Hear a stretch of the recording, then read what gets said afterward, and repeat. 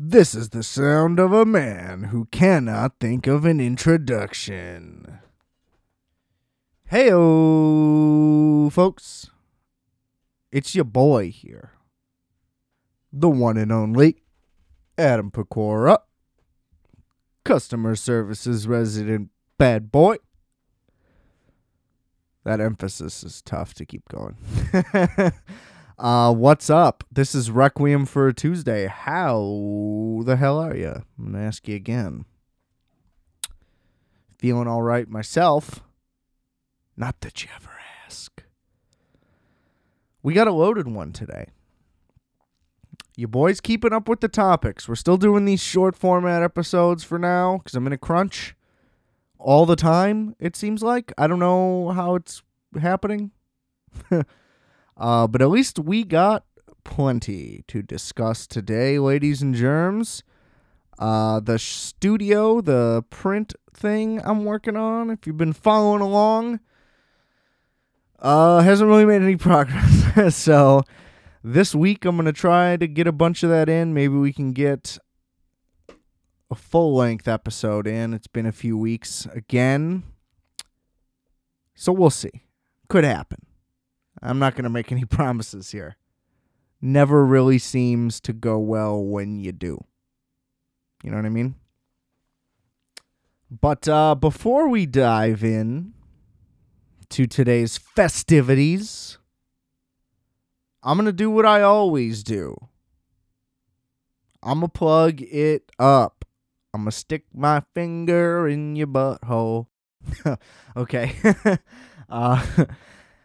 Rate, review, and subscribe to Requiem for a Tuesday on Apple Podcasts, Spotify, Google Podcasts, Stitcher, Podbean, all of them. Do it all. Get it everywhere. Listen to me 20 times a week on every possible thing. Subscribe to the YouTube channel. Also, I assume it's just called Requiem for a Tuesday. I don't know. Somebody should check and let me know. Little bit of bonus content on there. We got a video episode. We got the Wolfx music video. Check out the Wolfx music, the multiplex music. Listen to Justice's show. Microwave Minutes. Available everywhere as well. The music's streaming everywhere. Would normally be. We got the email, I guess, rfatpodcast@gmail.com. Follow me on Instagram at adam.rfat, and you can get the exclusive custom-made Requiem for a Tuesday merch at rfat.bigcartel.com. And you can find links to all of these wonderful products linked in the description below for your convenience. Woo! Wasn't that lit? I thought that was fun. Damn, I should check out all that stuff, huh? What about you? All right. So what are we doing here? I don't know what order I want to do this in. That's really the whole thing. But I guess that's my job and not really your concern. We'll just dive right in to Unstuck in Time. I'm not a big documentary guy. I don't know. They're just like super hit or miss, I feel like. They either really, really nail what they're trying to do, or at least what they're trying to inform you of. Maybe it's not always necessarily that well put together. But, I mean, that's due to a number of factors. They're typically significantly lower budgets. Almost always are like, well, I guess this doesn't help it. I was going to say they're almost always passion projects, but if it's a passion project, shouldn't you do a better job? You know, maybe a lot of documentary filmmakers just aren't very talented. I suppose that could also be the case. But I don't know. I feel like documentaries are also better in a series format, which doesn't always work out either because they end up being too long. You know, like all those ones on Netflix that are 8 to 10 episodes could really just be 4 to 5. Kind of like, what's that cult? NXIVM? The NXIVM documentary on HBO was very good, but then there was like 3 episodes in a row where they just say all the same stuff over and over again. And whatever happened with the second season of that, which I don't really understand, I don't know. But that's a good example, I guess, where it's like, this is really good, really informative. They got people involved with it. Like, there's actual footage of stuff too. There's nothing more than I hate than in a low budget doc where it's just voiceover and then like image rollover. It's like, this would be a shitty YouTube video. Y'all are calling this a movie? You know? But anyway, regardless, that is not the case here. We're talking Unstuck in Time, the Kurt Vonnegut documentary, my favorite writer.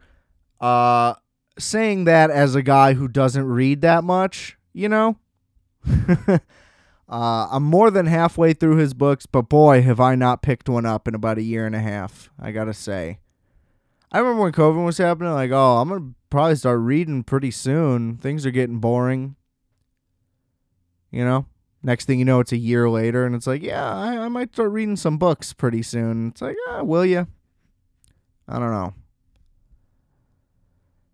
It's like, I don't know. I got to start reading books on the bus, I guess. I got to be that guy. Because I just find it so weird to just sit in your house and read a book. It just feels like a house isn't a setting to read a book, which sounds insane as I'm saying it. Like, I understand. But that's how I feel. And feelings are real. Right? All that matters is how you are to you. And that's the truth now. So, blame the current state of things. Okay. So this documentary was made by Robert B. Weedy, I want to say is how you pronounce it. Weedy? I don't know. But you may recognize that name from frequent Curb Your Enthusiasm credits, which I was like, oh, fuck, that is this guy. Because when I saw who made it, I was like, why is that name familiar? Why is that name familiar? And then halfway through, it all gets acknowledged. So let's dive into this thing. This is a very honest documentary, which I very much like, because, like me, this was Robert's. I'm just going to call him Robert because I'm not going to keep saying the wrong name the whole time. That's really annoying. Vonnegut was his favorite writer. Now, he was in high school like when Slaughterhouse-Five came out, I believe it was. Maybe one of the novels in between. I'm not sure. But that's like his fifth book. So, you know, regardless, he read it in high school and changed his life, whatever. As he became a filmmaker, got in touch with Vonnegut. Vonnegut wrote back to him, which, I gotta say, sounds like it would be crazy, but I feel like you can get in touch with an author. You know what I mean? Like, I feel like, maybe not like for this show, at the current level of it, but you know, we get a couple more 100 subscribers on here. I could probably get some authors on the show. So, you know, tell your friends if you want to listen to a show about books. Anyway, he's like, let's do a documentary. Let's do it. And Vonnegut's like, sure, I'm in. What do we got to do? And they start linking up, which is crazy. Like, you're just immediately friends with this guy. Pretty crazy. And the relationship kind of maintains over 20, 30, 40 years, whenever it starts to whenever Vonnegut passes away. And so the documentary has a very personal element in it, and the filmmaker has included himself in it, which could easily be a crutch or just a negative in general, like, oh, you're making this about you. But that's really not the case here. It's the personal nature of what's going on. You know, just his straight up long-term involvement and friendship. And he was making the documentary for like 30 years. It was supposed to come out in like the 80s. And it didn't come out for like 10 years after he died, I believe. Maybe more? I think it came out in 2020. I don't know. It's rentable on YouTube, by the way. $3.99 standard definition. If you're paying an extra $1 for high def, you're an idiot. That's all I'm going to say. We'll move on. But it also chronicles Vonnegut's life basically from childhood, you know, until he's actually on camera with Robert. And then that all happens as well, but that's actually filmed. There's a lot of there is archival photography with voiceover, but there's also actual interviews that are being filmed. There's a lot of people in this movie, his family, and they all pretty much tell the truth, and the stories all line up. Basically, pretty difficult guy to be around. He wrote these crazy, intricate books where they're developing new languages and religions, and it has to be funny but prescient, but also science fiction, but also funny, but tragic. Like, there's just so much going on. So, like, what's going on in this guy's head has to be a fucking nightmare, There's no doubt. They go into his stuff with the war, what it was like to be captured in Dresden, and how he kind of, like, buried all that deep down and acts like it doesn't bother him, but you can kind of see right through it. There's a ton of stuff of, like, his speeches over the years, public appearances, and they're just like, hey, like, he was a genius, but he was difficult, and it's like that all adds up. And basically, since the doc never came out, he just stayed in a relationship with this Robert guy, and he's like, here's more stuff. So he just kept giving him things like, here, just throw this in the doc, throw it in the doc. And years and years and years go by. And now there's more than enough for it to happen. So maybe the long-term doc really just is what you need to do. Because like When We Were Kings took 35 years to make or whatever. And it is a masterpiece. I would barely even call it a documentary so much as just like, this is excellent stuff. You know what I mean? Like, it's just a great movie, period. You don't need to put the asterisk of documentary on it. And that's partially true for this Vonnegut doc. I would still, probably don't tell people you're not watching a documentary if you're going to put this one on. But it stays entertaining throughout the whole thing. And if you're a fan of the work, I mean, that really just sells itself. Because they talk through the books, they talk through everything. The drawings, I mean, really just you name it. You learn stuff you haven't learned about him before. Or at least I did. I mean, I don't know how much stuff is really out there. Is there a biography that I'm not aware of? Possibly, But it's a great doc, and it's like 2 hours, so you can really just pack a lot in instead of reading some dumb fucking book. Am I right? But it was just fantastic, and he was a great man. I love you, Kurt Vonnegut. Rest in peace. I hope to one day return to Indianapolis to attend your museum. All right. Next up, we got one that I've been wanting to see now for a real long time. I want to say I first learned of this either on like VH1's I Love the 80s, which to this day, the 70s one wasn't as good as I remember it. I don't know. I really want an archival of all of these. I've said this on the show 100% multiple times, but I'm going to keep doing it until somebody somewhere hears this and gets something happening, okay? We need remastered, fully compiled I Love the 80s, 70s, 80s, 90s, all parts. Let's do it.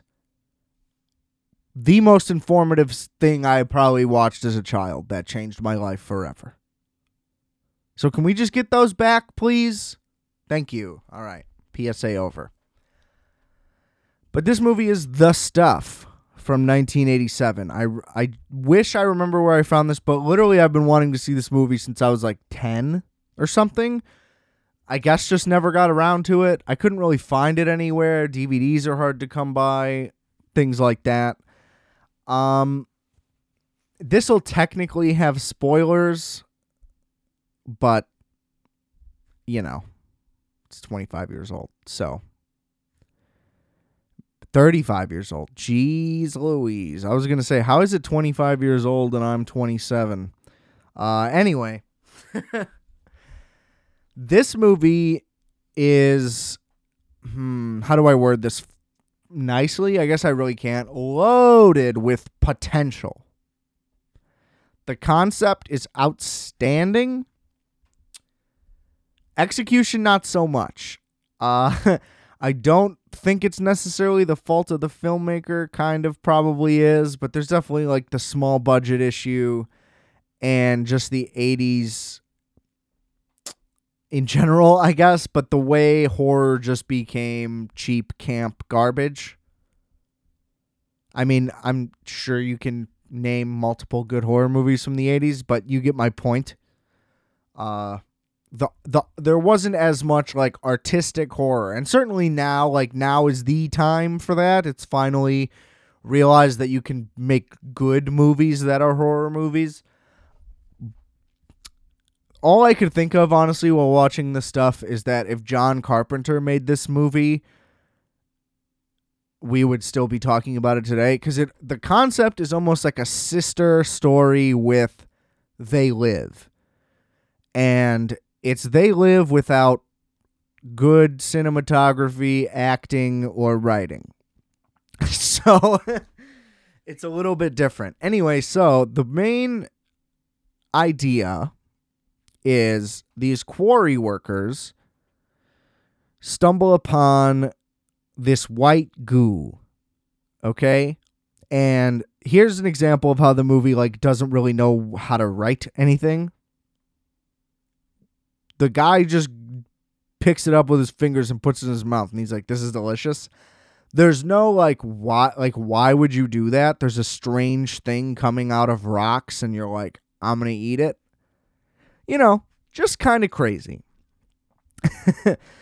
And so it has like a dual plot, kind of. They come together, but basically everybody finds this stuff delicious. It's the most incredible thing anyone has ever eaten. It somehow has no calories. You don't gain weight, you get full, and it tastes great. And it's marketed basically like ice cream. It comes in pints, and people just eat it by the spoonful, and nobody can get enough of it. The store, there are entire like fridge aisles completely dedicated to it. And it follows a young boy who is not a very good actor, I'm sorry, and a lawyer. Is he a lawyer? He's a PI. Something of that. He's a PI, I believe. And the boy, his entire family is, of course, addicted to the stuff, as is like most of America or whatever.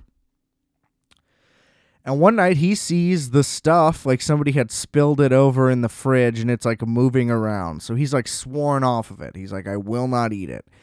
And as he tries to tell his family that, this stuff is not cool,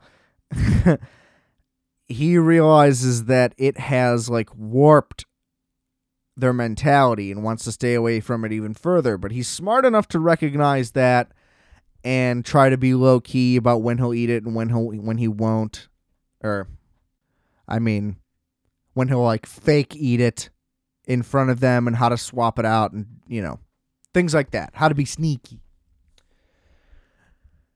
It doesn't work, and his family dies because essentially this stuff, when you eat it, you are now like it's basically like an alien parasite type deal.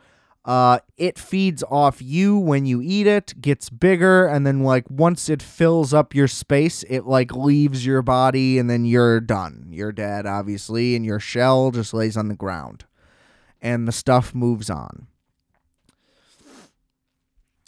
Now, the PI guy is out to investigate the same type of thing, but for different reasons. See, he's hired by like ice cream companies, basically, to be like, fuck these guys, they're stealing my business. And they're not even FDA regulated, blah, blah, blah.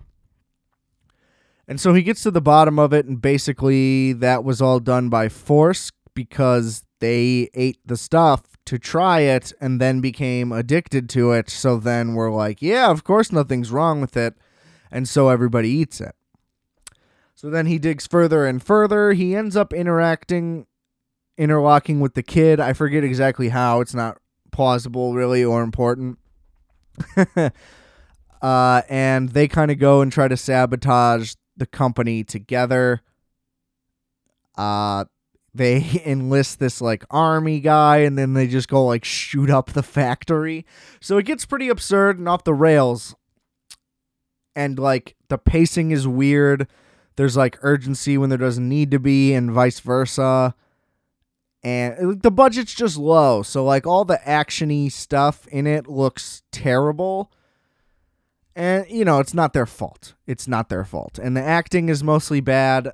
Again, I don't blame the people involved with this movie for the reason it's not good. I just think it didn't get the support that it needed to.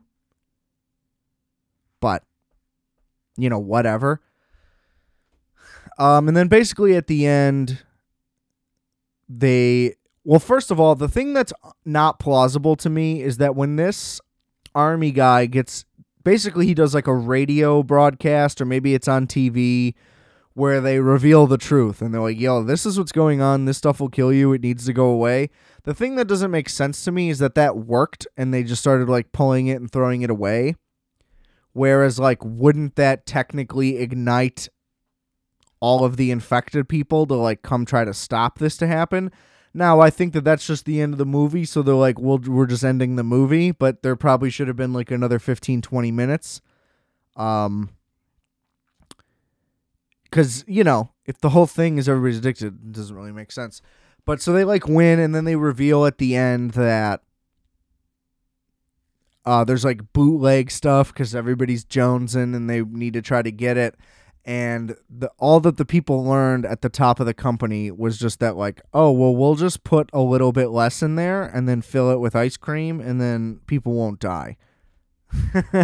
And they're like, we're just going to keep this train going. And it is just like the perfect statement on capitalism and, you know, however you want to phrase that. Consumer culture. I just think if this were remade today with like, you know, solid writing, solid acting, good special effects, and just like a more refined focus on the consumerism aspect of it, because it does kind of just like follow the PI guy around, and like he has a relationship for like no reason, and then the army dude is like, I'm gonna fuck your girlfriend, and he's just like, okay, what? And it was just weird. Like, it's supposed to be comedy and it was funny, but it's like, what is the point of this? You know, there's a lot of kinks that need to be worked out and smoothed over. But there's so much great material there to be played with. And like even just like the marketing opportunities that could go along with the movie. I mean, obviously you just sell some of it, or even fake.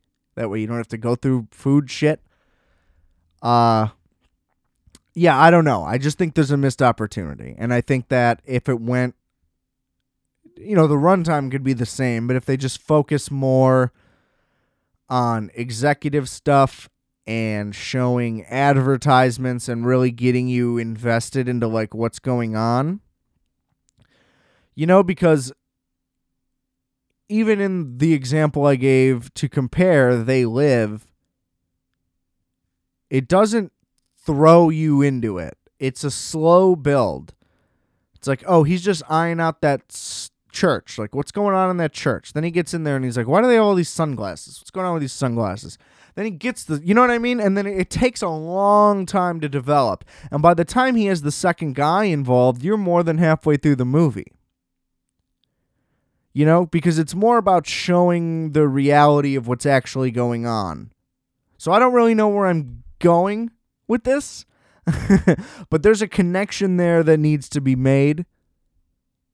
And really just a more stylized, vision-driven interpretation of this. So I don't know. I doubt that that's in the works. I would love it if it were. Unlikely. You know? It's another reason why it's unfortunate that I have no sway in Hollywood. Somebody fucking hire me to run shit, okay? Because I run shit. But go watch the stuff. It's actually 1985. I just double checked. That's my bad.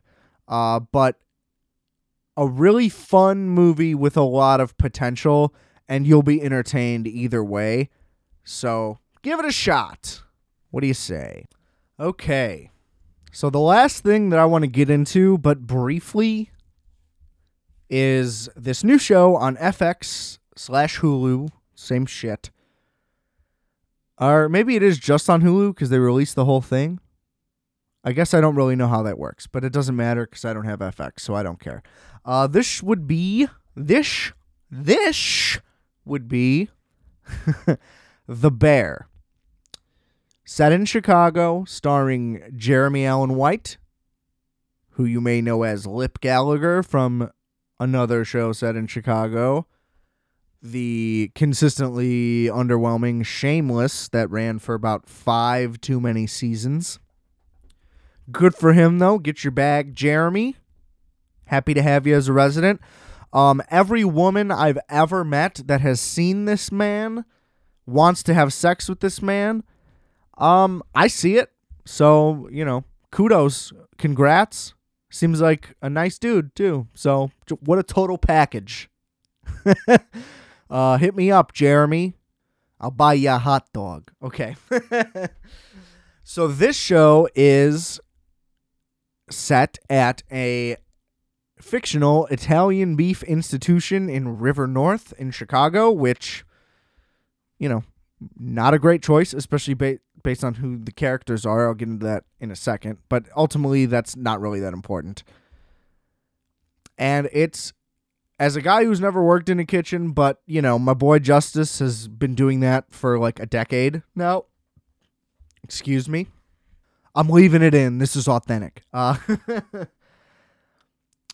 It seems like it's got to be the most accurate portrayal of a kitchen that has been done in movie or TV. Now, I haven't seen every food fictional thing that's ever been made, so it's possible that's not true, but the point is just that they went for, this is what it's actually like. Like, this is the grind, day in, day out. Everything always goes wrong. You're there for 12 hours a day.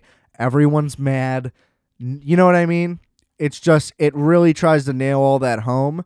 They got a bunch of chefs in to, like, help them make it all look very real. A bunch of the actors took culinary training. Like, they're like, this has to work as a real kitchen or the show can't work. Because if it's just like, oh, I'm flipping a pizza, and it's like, boy, isn't this crazy? They really show also that everybody, like, cares, which is a big thing. You get, like, waiting and shit where it's like a chain restaurant and it's really just a comedy thing that's like the restaurant is the vehicle for it. This is almost the opposite. It's like everything that is happening to each character, they need the restaurant to, like, not deal with. Like, everyone is going through something. I'm trying to word this carefully to not reveal too much. But basically, the entire premise is looped around Jeremy Allen White's character, and his brother had recently committed suicide and left him the restaurant. He was originally like a 3 Michelin star guy. They talk about him working at Noma, which is in like Finland or some shit. Denmark, I don't know. The French Laundry out in Napa, stuff in New York, things like that. Like, this is a big time guy who was like the hottest chef in America, and he kind of got roped back into this. Which, I mean, that's a fun concept on its own. Like, a very, very, very incredible chef ends up working at an Italian beef restaurant. Not working at, like, it's his, he owns it, he's the head chef, and he's trying to, like, revamp it and make it better. It's very, like, set in its old ways and is, like, a messy, disjointed thing, and he is trying to turn it into, like, an elite kitchen that he would be used to working in. So, of course, there's conflicts with the other cooks who want it their old, who don't want anything to change. They're resisting everything. They're not into, like, the quality aspect.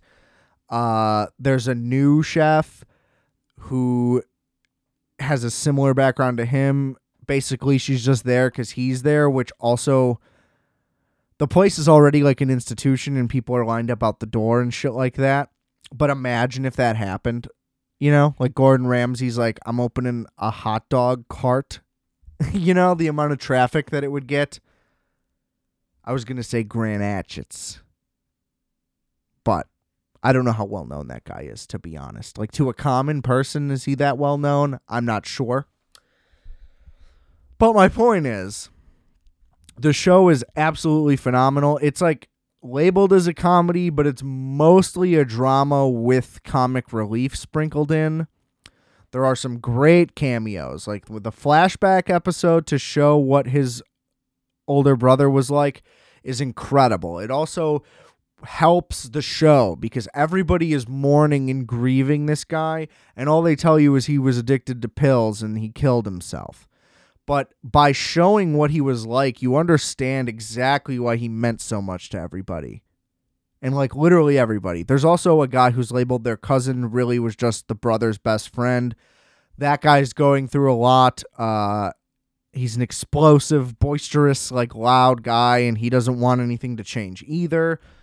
But part of that is because he's like a lonely guy whose best friend killed himself. So there's a lot of factors at play. It's a ton of fun.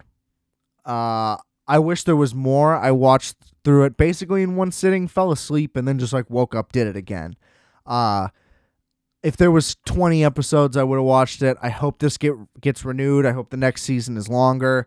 As long as they keep up with what they're trying to do and they don't deviate from the concept and how it's not a broad comedy or anything like that, or they don't get into like somebody's personal life and that becomes the whole thing, because it does kind of follow people home, but just so you can kind of see what's going on, just to learn more about them. The story always is centered around the restaurant, and that's huge. And also, like, the new girl coming in, she works as a vehicle for everyone who's watching to kind of learn about a restaurant as well, because they smartly chose to have her have the fine dining background, and then she teaches everyone else. Whereas, using waiting as an example, I guess, is the easy plot for that is, oh, it's this guy's first day. So now we have to introduce him to everybody. We have to show him how to do everything so we can get the whole restaurant in and have a reason for it. Whereas this one, the restaurant is changing. So now everything we want to teach you about food and who these people are, and like learn about them in an uncomfortable scenario to where the new person has to show them. So you get to learn who they really are, like what makes them tick and shit like that. Whatever. But they flip the script on how that would normally go, which is super clever, and you kind of don't even really notice that it's happening. And there's also a really good cameo that I forgot to mention when they flash back to Jeremy Allen White's character at his New York, like, Michelin star place, and what it was like to work behind, like, one of those crazy, like, 3 Michelin French chefs, or like what is that called? Molecular gastronomy guys. Like, working at those types of places is like insane. You just get berated nonstop all the time about everything, because like perfection is what the goal is, and it's impossible to do so. So that's a sick cameo. They really show a lot of shit. Again, I'm not trying to reveal too much because I really just want everybody to watch it. So please go watch The Bear. If you're not going to listen to me ever, listen to me on this, especially if you're, 312 local. Bruh. Shy City. Okay. There's a couple things where they have these like dream sequences that kind of don't make sense, but it's all one piece. So things that they don't reveal in an episode where you're like, what the hell was that? It all gets taken care of later on, which I didn't think it was that type of show. So I was like, with all these things are just like non sequiturs and weird and misleading, but it all ties back in very beautifully. Excellent show, The Bear. Go watch it. And go listen to all my episodes and rate and review and subscribe to this show. Tell your friends, spread the word, check out the merch, buy some shit, listen to the music, share it, buy some shit, whatever. We got to get these listeners back up. You know, the trend pre-shadow ban has been completely lost, and it really fucked everything up. So we got to figure that out. But until next time, this is Requiem for a Tuesday, which I never say. I don't know why I did that. And remember, I are fat, you are fat, we are fat. Calculator.